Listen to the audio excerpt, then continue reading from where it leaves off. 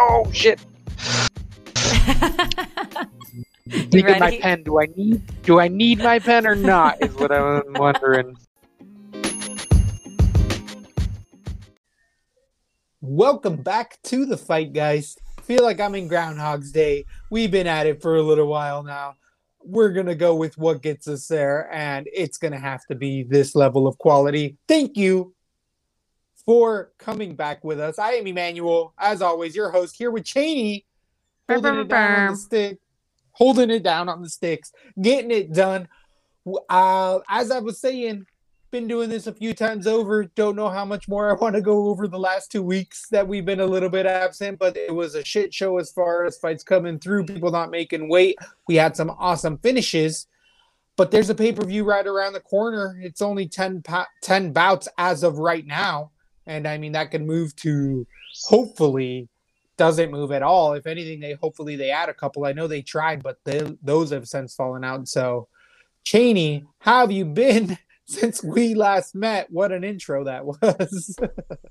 Oh, I know we've gone over this a few times, and if you guys do hear an occasional pop, we are sorry. We tried to fix it, but this is where we're at. And yeah, I'm doing good. We talked about Miesha Tate. We talked about fights. We don't want to do it again. I think we should just get into UFC 260. Stipe versus Francis Ngannou. Burr, burr, burr, burr. Number 260, another pay-per-view off of a star-studded event. Unfortunately, I feel like this one's hanging on by a thread, and there's no way he would get me to pay for this at all whatsoever, allegedly. But you know I'm definitely going to be looking for all them clips at the end of it. Again, it's only 10 bouts. It was 11, got back down to 12. Ortega versus Volkanovski fell out via COVID. Riddell fell off last week against Gillespie because of the same COVID, but who is it? Shane Young is coming back from his suspension already of COVID, and Malarkey's a part of all of that, so we will get to it. As we're saying, we just got to chug through now for this 10-card bout pay-per-view event coming out of Vegas. We do have the small cage, which everybody is just kind of forgot to talk about, but it has still been a mega factor. And the fact that we've been seeing so many finishes in all of these fights is because when these guys get dog tired, I feel like they have a lot less room to run. When they're dead tired and they can just keep backing up in a 35-foot cage, and I feel like now guys just see the corner and they're like, all right, I'm just going to fall to my knees and let them punch me out. That's something people have talked about before, so I don't know. I feel like it's a factor that we might start to move away from, especially when we get to these Florida arena shows. They're going to get back up to the 35-foot cage just because it holds capacity. So things to think about here, but you know how we always do it. We start from the bottom to the top, and it's not going to change anytime soon. Here we have Modesta Bukauskas coming in against Mikhail Olienzaychuk. I have Lord. Abu Azatar versus Marc-Andre Barriault. I'm sorry. I went up way too high. Woo! That's how far we got on other shows, I feel. On the second and you're show. absolutely right. Yeah, that's what it feels like at this point. So Abu Azatar versus Marc-Andre Barriault at 185 pounds. This is a 3-round fight, as they all are down on the prelims. Barriault coming off a 3-fight losing streak, getting his last fight overturned due to steroids, I believe, for Pichota, who ended up winning that bout. The 11-4 fighter Barriault is kind of just like a push you up against the cage at distance, has very pitter-pattery shots. When he throws hard, it's really not that hard at all, more of a decision machine. Coming in against the veteran of one fight in the UFC against Vitor Miranda, who we are not high on at all here. Abu Azatar, the younger, bigger brother of the other Azatar. You might remember him from What's in the Bag, bro? What's in the Bag? He was a part of that camp where that gentleman shimmied across flights of all sorts of decks to get in there. Everybody thinks it's steroids. They officially released a statement saying it was potatoes. I don't know if I believe that. Sounds like a whole bunch of mashed potatoes to me. But Azatar, we know he's on the juice. We know that the Azatar brothers are on the juice. We know that for a fact because they got caught essentially fucking walking in with this, and only because of their big money ties, almost prince status that these guys have, they get away with a little bit more here. But Azatar being a more powerful fighter, but his gas tank's a lot worse than Burial's here. Burial can grind out 3 hard rounds, where Azatar really starts to fade at the second part of that round. I want to say the power is going to play the role, as well as I feel like the judges might be in the bankroll for the Azatar brothers. I just feel like the UFC's in their pocket for whatever reason, because they were officially banned from the UFC for that first couple days. And then they're like, oh, wait. All right, we'll let him keep fighting. So I think that they're trying to give Azatar a win. Burial showing a weak record coming off there. It's a coin flip for a reason. I'm going to stay clear of it. We tell you guys to stay clear of these on DraftKings most of the time. How do you feel about it, Cheney? I'm going to go with Azatar by decision. I'll probably steer clear as well. On DraftKings, Burial 8,200, the slight favorite, minus 115 against the minus 105. Azatar 8,000 even on DraftKings. It's Azatar or nothing. It's kind of dog or pass as far as I'm concerned, because he has the knockout potential. If Burial gets it done, it's only via decision. So DraftKings, big fat, stay away. Then we get into Shane Young versus Omar Morales. This was put together in the last 4 to 5 days. Shane Young being pulled off of a card 2 weeks ago for COVID, essentially probably spread it to the rest of them. I'm thinking he was the epicenter for their team, but they're all going to get it and have to go through even more clearances to get back into New Zealand and or Australia. But the City Kickboxing standout out here is coming off of a loss to Ludwig Klein 5 months ago. Prior to that, getting a win over Austin Arnett, die in there, losing the Volkanovski as well. Since that Volkanovski loss, he went over to City Kickboxing and has really picked it up. What we've seen, though, with a lot of these CKB guys is the takedown defense is serviceable to an extent. Once they're on the ground, though, the jiu-jitsu is just not there. They usually go outside of the camp to get the jiu-jitsu credentials on the ground to put together. And Young is somewhat there, but he can be taken down. Against Omar Morales, though, a Venezuelan kickboxer fighting out of Hard Knocks 360. I know it's the Armory / Hoofs now team, whatever they got going. But Morales has been training with, who's his name? Dorino Burns and all of the crew alike, usually where you see that Morales is in and around there. Good body kicks, mainly a Muay Thai striker, shown serviceable takedown defense. I don't think either one of these guys, if there's a way to take it to the ground, it's probably Young, but I do think it turns into a striking battle. It's got decision written all over it. The only reason I want to pick Morales is because he had the fights fall out and he was in the full training camp for this, where Shane Young did not. He's technically taking it on 3 days' notice, but Shane Young got ready for a fight 2 weeks ago, stayed in Vegas, and has been at the Performance Institute with an entire camp, so he has just as good of a camp. These guys that do this, they're in Vegas, they got nothing else to do. They're going to go train. I want to maybe switch over to Shane Young. I'm going to go Morales decision right now.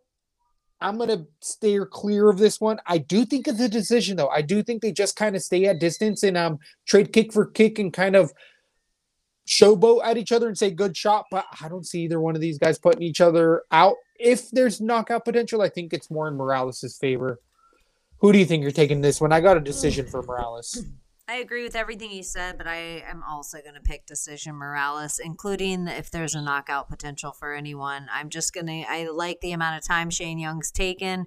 I think he's going to be ready for camp. I don't think this is a money grab. I think this is actually a good, fast fight. I can't believe we get to see this fight on short notice. Interesting part of this has an O next to it on DraftKings, and I know that there's a lot of bettors that are hesitating to pull the trigger on this because Shane Young's still not officially cleared via his COVID protocol. From what I understand, they're taking this bout expecting him to clear whatever that means, whether it's a negative test or whatnot.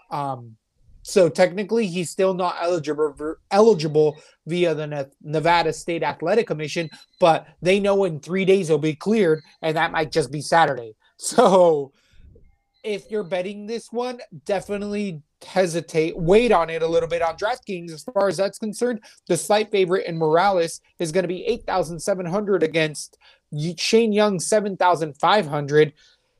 There's no way I'm paying that much for Omar Morales in this close of a fight, so I'm going to steer clear from this one. The whole weekend is going to be a steer clear. I've been playing heavy the last 2 weekends, and this one just seems like I'm going to be waiting for the events in the near future. What do you think on DraftKings? Is it worth it for this one or not? I'm not going to ruin my night this early. Absolutely great point there. At 205 pounds, we have Modesta Bukauskas coming in against Mikhail Olianchuk coming in out of Poland, coming off a 2-fight losing streak against Jimmy Crute submission and OSP via Von Fluchoke. Prior to that, he beat Antigulov and Vellante via body shot. Mikhail in here, Lord, we know we liked him a lot here because he blasts the body. He'll go with 3-4 punch combinations to the body, really fold guys over, but we see that he just has 1 round type of cardio in there on the ground. We also see there's deficiencies. He just doesn't get there because he blasts you. As much as that bird is blasting those sirens in here, that son of a gun is going. I haven't podcasted for a bit, so he's like, oh, I haven't had to save it up. But God, I got to just call the elephant in the room. He's driving me nuts. That son of a gun. So, Olianchuk here, though, the gas tank. Something I absolutely hate to bet on people or have to have money behind is someone with a weak gas tank. But we know he can get you out of there if it happens in the first round.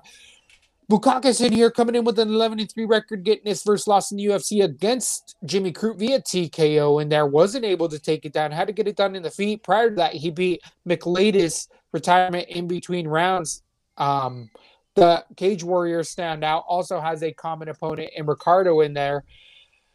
I think Modestas here is better on the distance. He doesn't have as much power, but he's a much more technical guy. The thing that sucks about Mikhail is that he might flash knock you out in that first barrage, but if it gets out of that first round, I think Modestas has a real good shot at running into a decision type of a win here, just as bad as we see in the gas tank on Mikhail, and we don't see him really changing that fight style at all whatsoever. But I think Modestas keeps it at distance, and those body shots don't play in. The clinch doesn't play in because of that. So I'm going decision.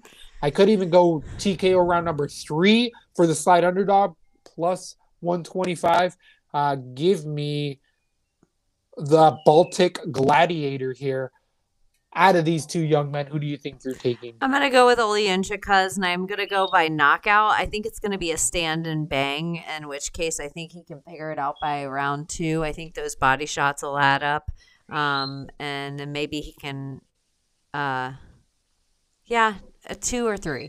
But I really just don't like Olianchuk's sorry, my cat. Everything's going crazy. My cat keeps trying to walk on my computer. I'm like, stop. And this is the 5th time. Stop. And this is the 5th recording. I know. That's this crazy. never happens. I'm like, what is going on right now? I think as long as somebody's not going to try to submit him, he's fine. And so this is just going to be a stand and bang. And I think he's going to have the better hands all around here. And it's due for a win. So give me Olianchuk just because he's a little bit better of a fighter, in my opinion. Definitely a really interesting night, as we've been saying overall. And I don't think you have Evil Twin's email. So we will not have Evil Twin on this the 3rd time over. He's trying to get in over here, and it's not going to work. We officially do not have a draft. You can forward him that email I sent you. I'm on the phone. Oh. And I don't think you have it. We have had all the difficulties today. Absolutely. But Olianchuk here, the slight favorite, is 8,500 on DraftKings against Modestas Bukakas is 7,700. I feel like I can play either one of these guys because I like what you're saying. If Mikel wins, if Lord wins, it's got to be in that first round, so he's going to be worth it as far as DraftKings. But in that decision, I like just a control time that Modestas have. I could see myself having a little bit of the underdog here, but I don't think I'm going to have tons of exposure to this. On DraftKings, does any of that look tempting to you at all?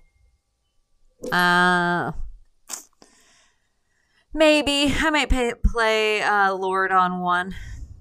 At 8,500? Ugh, no, never mind. I can't. Even though I see a knockout, I don't feel good about that for him. Average 62 points to the 50 for Bukakas, though he has had many more fights. Gnarly. Absolutely gnarly. Jared Gooden at 170 pounds coming in against Akbar Nurmagomedov. Abubakar Nurmagomedov. This was put together with about 8 to 9 days notice. A lot of these guys staying ready. Khabib Nurmagomedov, we didn't talk about this at all much, but it's kind of a narrative that I don't see many people talking about, so I want to play a little light into it. Officially, Dana White's saying Khabib's done. He's not doing it anymore. I've been saying he's done as well because he's a man of his word. But what I feel like is happening with Khabib, and Daniel Cormier shed light a bit on it, is that there's a big gap that was left open when Abdul Manap ended up passing away due to COVID, his father. So Khabib is like, I'm not fighting. I'm coaching.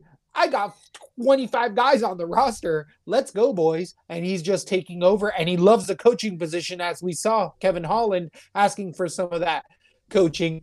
And it worked. A little bit Khabib gave him in the cage. But interesting here. This is going to be one of Nurmagomedov's official cousins, officially coming in here. But probably the least Nurmagomedov-y type of fighter, if I can say that, if that makes any type of sense. He's definitely the one with the most weaknesses in here, being 15-3-1.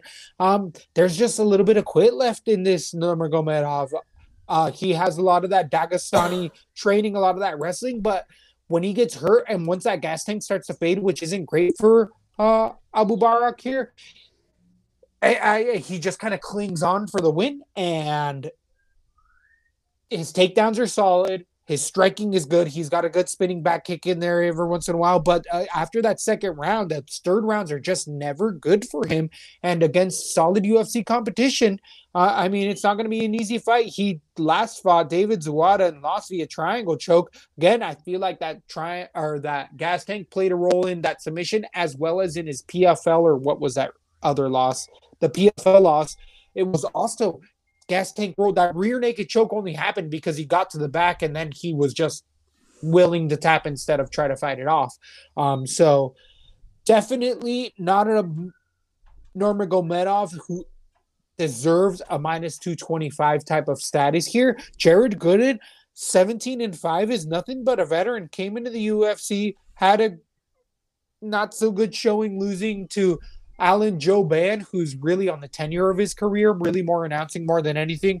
The fact that Gooden just kind of gassed as well after that first round, I feel like the UFC, Khabib, Ali Abdelaziz, they're all specifically picking up matchups. This being short notice as well, I'm assuming Gooden's just trying to get another fight, also getting that paycheck, but should have the wrestling credentials to at least put up a fight. But after that first round, he gasses as well.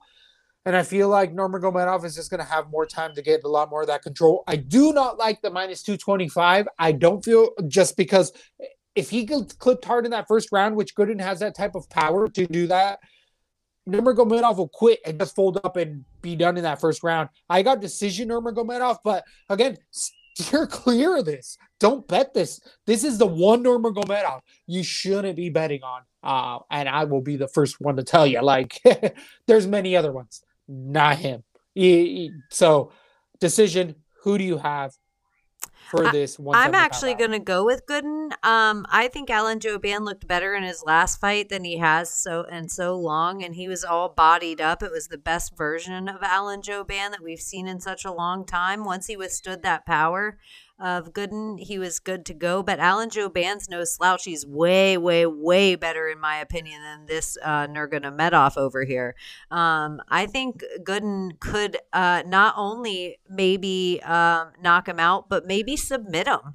I don't think Abu Bakr has as good of a submission defense game as the rest of them either. So I'm going to go with Gooden by decision. Let me look at all these real quick.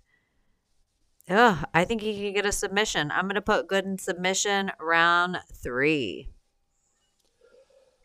It's going to be a greasy ass fight. I mean, I feel like save your money. Even though it's a pay-per-view, save your money. And I don't feel like this card even stays together. Because again, that potential of Shane Young maybe not clearing it. There's a short notice It's not a great opponents. card. It really isn't already. They always do this with heavyweight cards, though. I am one of the biggest hypers for shitty cards. I will say above most people, I'll be like, I'm still excited for this card. There's some bouts that I'm excited for. This card, god dang. If it wasn't a pay-per-view, I mean, there's really no reason to be talking about a lot of these bouts because it's so the variables are so almost unreasonable. It's fights, it's UFC fights. I ain't gonna complain about that, but definitely gonna be very careful with my money. At 205 pounds, we have a short notice replacement debuting fighter coming in against the Lenzo Menafield, Fabio Charant 7-1, only losing via TKO ground and pound on the Contender Series via Alexa K. Moore. Stipe Miocic, his training partner, being an LFA standout as well in there. Charant is a Luozon mixed martial artist, having Joe Lozon in the corner. Really watched the good amount of his fights, and he's a southpaw, has a good straight left, not a ton of power for as muscle bound as he is, as big a tits as he has. And I mean, we lost this bout. We've talked about it multiple times with Alonzo Menafield versus Jared Knight versus Knight. That fell out 2 days ago because Knight now popped for COVID. So Alonzo Menafield is staying on the card by now getting Fabio in here, the Water Buffalo, on short notice. But this isn't UFC caliber type of a fighter here. The Water Buffalo is just that he's a southpaw fighter, straight down the left. Take down the fence is not really that good. His gas tank is around at that. What I absolutely hate is that he's willing to jump for that guillotine as soon as the takedown comes. Instead of sprawl with the hands, head, or hips, he'll just give up the takedown, go for that guillotine, and he's been ground in many positions. The thing is that he's just finding such journey level bums that are just not muscular or non-athletic that they gas out, and he's able to get these kind of high elbow guillotines in on them. But at the UFC caliber, UFC level, I don't see that happening at all. I don't see how you don't put Menafield absolutely everywhere. TKO round number 1, but Menafield's gas tank is also absolutely dog shit. That's why I hate this fight. Menafield gasses after the first round. I don't know if Fabio, Water Buffalo, Charant here can take those type of punches because he's never felt them. He has not been in that level. The only level he was even close to it, he lost dramatically, and that was Kimura, who's lost his debut in the UFC. So it's Menafield or nothing. I got TKO round number 1 here, and I mean, this is my linchpin. I'm playing only 3 or 4 cards, which for me is next to nothing, but it's going to have Menafield on every single one of those. I don't know if there's an official line out. Who do you think you're taking in this close fight? I'm going the same way you are. Fight. Menafield KO round 1. I don't even know who this other guy is. Menafield on DraftKings is 8,100. They haven't given a price tag to his opponent. That was price due to his Knight fight. That has now, Knight officially has a replacement fight against somebody else. Because again, UFC is now starting to understand the COVID protocols and saying, okay, in 10 days, he'll be cleared and ready to fight again. If he doesn't have a bad reaction to the COVID, he can get back in there. So I know William Knight already has a fight. I know that for a fact, which is why all of this makes such It's just so crazy. But if Menafield stays at 8,100 on DraftKings, linchpin, the epitome of a linchpin if there's ever been one. You have to put him everywhere. So definitely do that on DraftKings. Then we get into the pay-per-view officially. We got Jamie Malarkey coming in against Kama Worthy at 155 pounds. This is also known as the Fight Big Championships. I know the Jimmy T, corn cobbling, guzzling, son of a gun over there has been trying to strike my record. Not saying I get picks in time. I got a timestamp. I put it on there. Look it up on the Discord. You can see. I don't know if I should be making that big of a stink because I think I got like 15 points, but I need those points where I'm at right now in fourth position, holding it steady right now.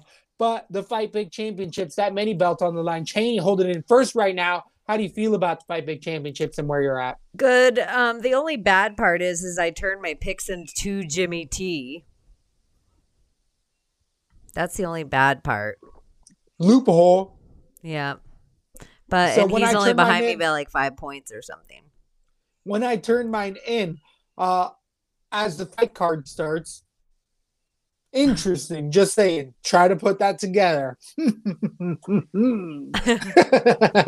So, as I was saying, Jamie Malarkey finally coming back into the UFC after 4 months off, losing to Fars Zion. Prior to that, losing to Riddell, going over to the city kickboxing scene as well. He's still at Magnus Cross's camps over there against Kama Worthy, the 16-7 fighter, came into the UFC, made a big showing, knocking out Devontae Smith, beating Luis Pena as a big underdog as well, and last losing to Azatar as a favorite, the minus 140 favorite right now. Kama Worthy is a banger, swings heavy, has been training out of that Penn State wrestling, really like his hips when he has them take down the fence.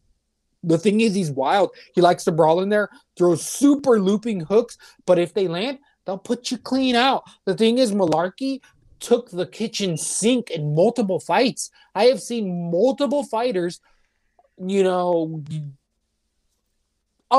on him and gas out on completely throwing everything at him, and Malarkey just staying there and being like, okay, now that you're done, I'm going to put my game plan in motion, and these guys are just completely spent.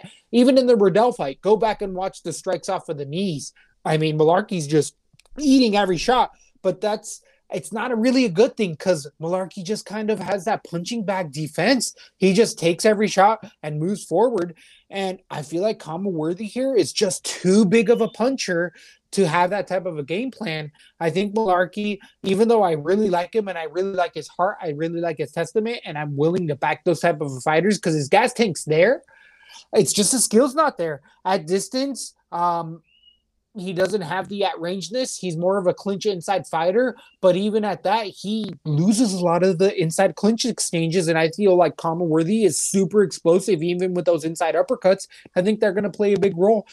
So I got a TKO round number 2, one of my first finishes of the night. Give me the slight favorite here. I actually think he should be a little bit more of a favorite, but that last loss to Azatar, Ottman, makes it a little iffy for people, but I feel comfortable here. Give me Kama Worthy. Who do you think you're taking in this pay-per-view bout? I'm going to go with Karma Worthy as well. I'm just going to go by a decision. I like you're saying, I think Malarkey can take everything thrown at him that Karma Worthy has. I just think he's going to lose that control time and become that tall man punching bag. So Karma Worthy by a decision, and I do think he can maybe throw enough strikes in 3 rounds to be worth it on the DK. On DraftKings, 8,600 for the slight favorite against Malarkey, 7,600. I am gonna be placing Worthy on cards. He's one of the guys that I feel, as I'm saying, even with the linchpin of Menafield at 8-1, Worthy's another guy that's not even at 9,000 that I'm willing to pay for here. So I feel like I'm going to have a good amount of exposure, if not 40 to 50%. But again, I'm going to be in that 3 to 4, maybe the 7 card range, because you can pull my leg once the weekend comes around. But here we go with a 125-pound bout with Jillian Roberts coming in against Miranda Maverick. This was pushed over 3 weeks ago. We've already talked about this multiple times over. Miranda Maverick being more of the grinding decision, push you up against the cage. Even if she gets on top, she more just kind of pitter-pats you and just holds in position, where Jillian Roberts is more of this finish potential type of fighter, much more submission savvy. She has hurt people with striking, but she uses it more to get to the takedowns. The 9-5 Port St. Lucie's own Jillian Roberts is somebody that I'm going to just always stand out for. I like the local favorite here. So I'm going to go submission round number 2. I feel like she has to soften her up a bit, but what I don't like is Jillian Roberts has traditionally horrible third rounds, and Miranda Maverick goes to decision and can go to decision hard 3. So I think Jillian can win the first 2, if not get a submission, as I'm saying in the first 2. But Maverick, I do feel like wins the third round if it gets there. Greasy fight. Give me another underdog here. A lot of people going with the favorite, Miranda Maverick. Who do you think you're taking in this bout? I think I'm going to go with Miranda Maverick. I really didn't like what Jillian Roberts showed me in her last fight, and it was just so soon ago. I just don't know if she's going to be able to turn it on. I'm going to go with Maverick by a decision. I think she fights off Jillian Roberts, and once Jillian doesn't get that takedown, she just gets super disheartened and kind of lazy in there. She leaves her chin up and her hands down and just kind of walks forward and goes for attempt after attempt and just ends up eating punches and doing it. And Miranda Maverick has decent enough hands to take advantage of that. So give me a Maverick by a D, like a 70-point D. That's what I think. So on DraftKings, 8,800 for Miranda Maverick against Jillian Roberts, 7,400 on DraftKings. I don't think Maverick gets that 100 points unless she finishes right away. So it'd probably be in that like 60, 70 point range. So I am Jillian Roberts or nothing here, but again, limited exposure, 1 or 2 cards to this entire bout. It's Roberts for me or nothing at 7-4. But on average, Miranda Maverick has 109 points on average, 110 points on average. Jillian Roberts 70. But the level of competition and the level of fights there is dramatically different. Jillian Roberts fighting a lot of contenders, where Maverick has just kind of been fighting low-level fighters. And I mean, this is by far the best fighter I feel like Maverick has fought. So interesting bout, interesting one. Definitely not one I'm looking to profile too much. At 135 pounds, though, a fan favorite coming in here with Thomas Alameda against Sean O'Malley, the 12-1 fighter, 12-0 considering him. O'Malley's thinking he's never lost in there. I know that's just hyperbole. He knows he officially lost that bout due to ankles. And if you listen to the fight, guys, Lat B and or whatever other names we've been at before, I told you guys, Sugar Sean O'Malley's got weak ankles. I'll tell you, every other fighter that's got weak ankles and or bad hands, bad shoulders, that's what we do here. We watch fights, and we'll tell you things that identify as bad here. Sean O'Malley has bad ankles. He's had it since the regional scene, and specifically said, Chito Vera, the highest level of competition O'Malley's had, throws a lot of leg kicks, and I can actually see leg injuries, specifically stemming off of that Sokamthath fight, which was controversial in itself as well. So Sugar Shane coming in here off of 7 months ago saying he's healed up. But again, he's a Taekwondo stylist who's good at MMA. He's got his black belt in Brazilian Jiu-Jitsu, a big podcast, big on the streaming for Twitch, plays a lot of video games. But his hype is really just running this line here. Yes, he's good, but with this level of opponent, he's not fighting scrubs anymore. Thomas Alameda, who I've been fading for a long time here due to those chin issues, on a 3-fight losing streak, being 24-4, mainly losing in the UFC to Jimmy Rivera via decision, Rob Font TKO, and Jonathan Martinez as of late via decision 5 months ago. That chin, told you guys against Cardi Garbrandt years ago as well. Be careful with that. But what I've really seen in these last fights for Thomas Alameda is he's taken a much more subdued approach. He's not striking as much. He's a Muay Thai striker, very looping in his punches, has a good check left hook, a good inside teep as well, but that chin is just super weak. And that's what really sucks is I feel like the UFC is absolutely looking for the position for Sugar Sean to get a knockout here with a lot of his spinning elbows and spinning heel kicks, a lot of his flashy finishes he's had prior to the UFC. But here I feel like Alameda specifically has a really good lower leg kick attack. And now that he's been going to decisions a lot more like Derek Brunson, who we saw recently, now that Brunson's at Stanford's, I feel like Alameda's not at Stanford's, but he's taken that approach where he's like, I don't need to brawl with all of these guys. They all got power. I'm going to become much more of a Muay Thai striker. And I feel like in that position, the low kicks are a very big option. He knows where O'Malley is and doesn't care here. And I like what he's saying as far as these workups. Give me the underdog here. I've been taking a couple of them, but even if I wasn't taking the underdog here, the line is inflated with O'Malley. It was against Chito Vera, it was against his last opponents. Is his popularity. He's not that good of a level of a fighter. Yes, will get some flashy finishes, but not someone I'm willing to put my money behind. Give me Alameda decision. Think the leg kicks play a role as I did against Chito Vera. Who do you think you're taking in this bout? I like what you're saying. I'm going to go with Alameda by a knockout in the third because I think it's going to be by leg kicks. And I don't like Sean O'Malley's head. We've seen him in 2 fights now where we've seen issues on them weak-ass, wobbly old legs. And I don't like where his head's at. I don't like where his heart's at. I do think he's kind of here to add clout more than he is to chase a belt. And it's just a feeling I get out of him. I know you're supposed to have ego as a fighter, but I don't like his ego. Something about it's off. I'm pulling for Thomas Alameda for that same Derek Brunson reason, and I hope he finishes by leg kicks in the third. This is an emotional decision. I might play both guys on a card.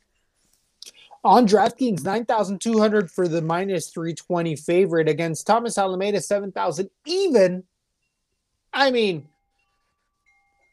can't pick. I could put 9-2 on O'Malley. I feel, again, I've made all of my statements for that. It's Alameda or nothing. And at 7,000, I have to back off of him and not put him on every card in case the UFC's prediction comes true and O'Malley gets this big win. But feel like Alameda's in a corner here. This is do or die. This pink slip for Alameda. O'Malley can lose a fight and be fine still. Alameda's on a 3-5 losing I'm changing it. I'm changing it to knockout for O'Malley because it's a gross fight. It's so gross. He just has beaten Alameda level of competition, and Alameda is on his way right out. Ugh, I don't like this fight though. On DraftKings, do you feel like it changes your mind? I'm gonna go 1-1 still. I'm gonna go 1-1 still. I don't think that's a bad spot. I have a decision as well, so. Super gross. Then we have the co-main event of the evening, and Tyrone Woodley, the movie star, coming in against Vicente Luque, the 19-7 fighter. Luque is coming off a 2-fight winning streak, only losing to Stephen Thompson in a decision as of late. Beating Nico Price via cut stoppage, knocking out Randy Brown 7 months ago. Luque was training in Brazil. Flew into Vegas a few days ago. If you're watching the embedded, you were catching up on that. So definitely not getting that world-renowned Florida training.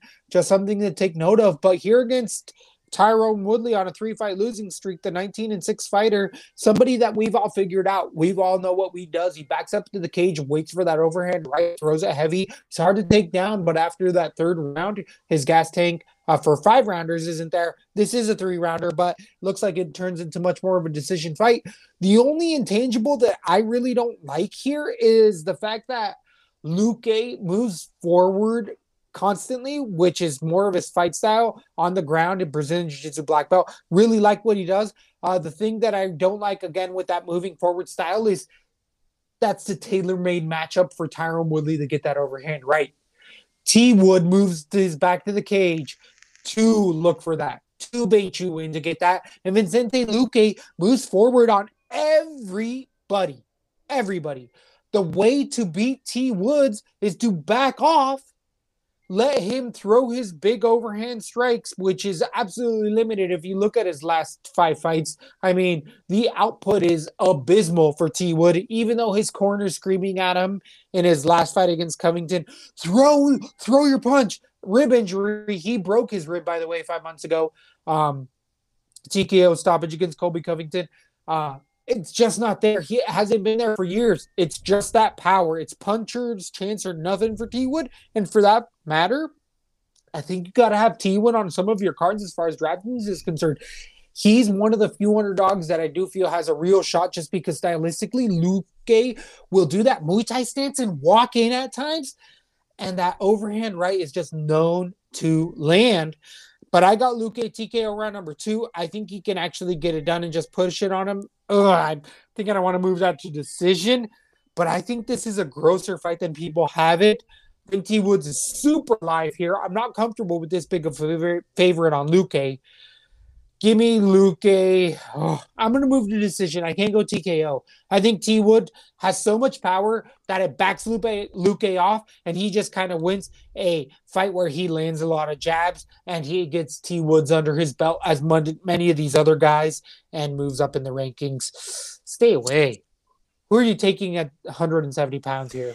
I'm going to go with Luque by decision, too. I just think he's going to have the better hands here and the better leg kicks. T Woods may have more power, but I think Vicente Luque is going to have more speed. Anytime they get in the grind is going to wear on T Woods. And T Woods, I think, is going to be kind of wrestling shy these days. But Luque isn't, it's not heavy for him to do that. But I do think both guys are going to gas. Even though T Woods is used to these 5-round fights, I don't know if it's this T Woods that we're necessarily getting anymore. 5-round fight T Woods. He's a little older.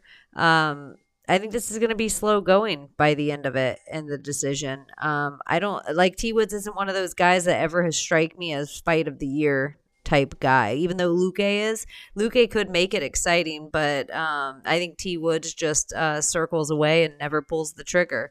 So give me Luque by decision. On DraftKings, 9,100 for Vicente Luque against Tyron Woodley, 7,100. I think that either one of these guys is viable as far as DraftKings. I think people are going to be surprised at how hard T Woods is to finish. That knockout that TKO that came by Covington was a rib injury that was legitimate. His rib split. A lot of other fighters have tried to knock out T Wood and not been able to. So I feel like it's a little too steep for me for Luque at 9,100. I feel like the play is T Wood or nothing kind of here as far as DraftKings is concerned. I'm going to stay away from this bout as far as betting because I'm not as comfortable as the line is, as I'm saying. So on DraftKings, do you see yourself betting Luque at 9,100 often? I could see myself betting Luque over Sugar Shane. So, yeah, I could see myself playing him on a card or two. I always like Vicente Luque. He always has busy hands. He does enough. He's solid to me. I agree. I'll have limited, again, exposure to both of those guys. Probably T Wood a little bit more there, but limited weekend overall if we haven't got that across here. At 265 pounds, the main event in this pay-per-view bout, we got Stipe Miocic coming against Francis Ngannou 2. We saw the first one years and years ago. Stipe essentially showing that he didn't want to fight Francis at all until he fought DC 3 times.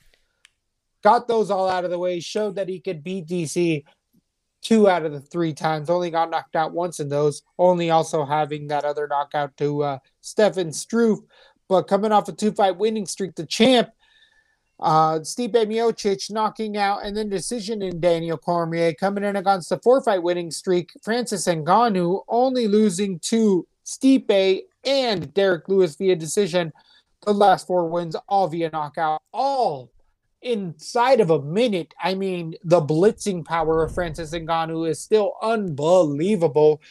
Proven it against other solid chin fighters. He just puts them out. Rosenstrike, I thought I had a sharp move saying, hey, as soon as it gets out of the first rounds, Rosenstrike's going to be good. But no, the bum rush worked. Because if you watch that entire fight in slow motion, which you can, Francis Ngannou bum rushed him. He had both hands at his hips, throwing from his hips, got touched, But it didn't matter because he's got a crazy chin. And going back and watching the first Stipe Miocic fight, one of the things a lot of people don't take away from that fight is how good Francis Ngannou's chin is. He ate Stipe Miocic's best right hand, which has knocked out many, many other fighters multiple times. He ate it in his gas tank, and also the lack of preparation with that whole flying to France the 2 weeks before. But still, Francis Ngannou's chin was unbelievable there and is just really the unsung hero for that fight. But now that Francis Ngannou has really put the game plan together, put a camp together, even though he's gone away from Factory MMA, he moved from his camp where Cyril Gain is, which that's a fight that's going to come on later on. But I know a lot of people are making a stink to it. And I made a lot of potential insight to it in thinking that now that Francis left the MMA Factory and wasn't working with his former coach, who left him because the story is that his coach said that Francis, once he went to the States, was living the limelight and not training, which we saw in that first Stipe match, came back, got back to training. But after the first two knockouts, Francis is like, I'm going to do what I do.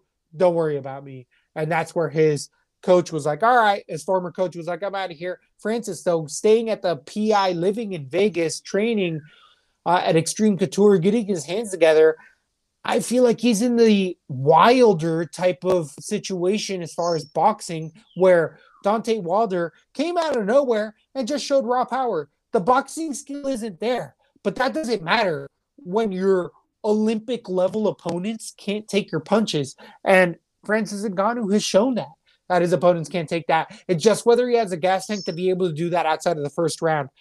And I think that this time around, he's going to have that. At best, I feel like Francis Ngannou is going to have his actual fight IQ and fight capability into the third round. After that third round, if Stipe can get there, Stipe wins this fight. If it gets into championship rounds, again, it's a decision, Stipe Miocic.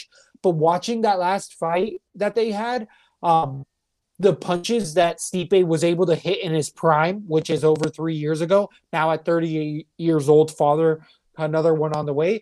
I feel like Stipe just hasn't, your chin doesn't ever get any better. If anything, it deteriorates faster than anything. It's kind of the power you hold on to the last, and that power didn't come through as of late. The gas tank's going to be there for Stipe, but again, I don't know if that plays a factor here. Again, Stipe has to get to the wrestling, has to get it. But I feel like from what I've been seeing, Francis has gotten away from all of that limelight, even though he's still doing a lot of media. It's limited and it's more in the Nevada area more than anything. So I feel like here the younger man gets it done at 34 years old, and Francis Ngannou's got many young challengers on the way. But I feel like Stipe Miocic's run is done. Give me a TKO round number 2. This is a really fun fight. Stipe Miocic's reign is unfortunately over. Who do you think you're taking in this bout? Rematch. I think not only is Stipe's reign over, this might be Stipe's retirement match. I think Francis in that 25-foot octagon is just going to come forward too fast, too hot. I think if Stipe has any chance, it's in the wrestling, like you say, which isn't going to be like a single leg, one and done, easy takedown. It's going to require him to get hit with a strike or two to do it. I just don't think whatever Francis has been training for hasn't been just to stay on his feet. Why I don't teach him anything else except takedown defense and striking, takedown defense and striking. So I just, we've seen him with great takedown defense in the past. He's felt Stipe's best shot, like you're saying. I think he can, I even like where Francis's head is at now. Not even just limelight stuff. He just seems back to the original Doobie Met, like humble guy. I think Francis in the first round, I think the 25-foot cage, same bum rush and new. It's his time. Stipe, like you're saying, his story is over. It was amazing. He's the greatest heavyweight champion of all time. And now it's time for the scary motherfucker that we were supposed to have before. The Predator himself here. On DraftKings, 8,400 for Francis Ngannou coming against Stipe Miocic, the champ, 7,800 on DraftKings. The average points for these guys, Francis Ngannou, 8,000 or 89 points compared to Miocic's 100 points. So on DraftKings, Miocic seems like a steal everywhere, but at 8-4 with the knockout ability that I feel like Francis has here, the interesting thing to me is that this line actually opened at a minus 250 favorite for Francis and has been bet all the way down to minus 120 plus 105 Stipe. So all of the money, all of the other bettors I've seen talk about this on as far as online are going with Stipe, and the avenue is there, but I'm going with the power here. Give me the close favorite here, which I'm absolutely happy with. The fact that it's a coin flip now makes it much more of a bettable fight for me than it was prior to, because it would have been easier to pay for Stipe, not for Ngannou, but at a plus or a minus 120 Ngannou, all day. I'll take that line. Inside the distance, even better. Yeah. And if you want to hedge your bet with a distance on Miocic, that's the only way Miocic wins, is via decision. So definitely look at that one if you're trying to make that. But on DraftKings, it's not going to be a lynchman for me, but I feel like I got Francis in too many spots here. I'm just not going to go that heavy. The whole night, I might play 3 cards. Absolutely. So we are going to have a break after this. The holiday season into Easter weekend. Your boys got many plans over here on deck, so we're going to definitely take that one off. But then we're going to have a fight night right in tow. We might leak some inside information as that goes on. But do you have any plans for the holidays? No, nothing to add right now. Absolutely. Well, thank you for coming along. Thank you for sticking with us as we went through this. It will get better. All right. Thanks, guys. Bye-bye.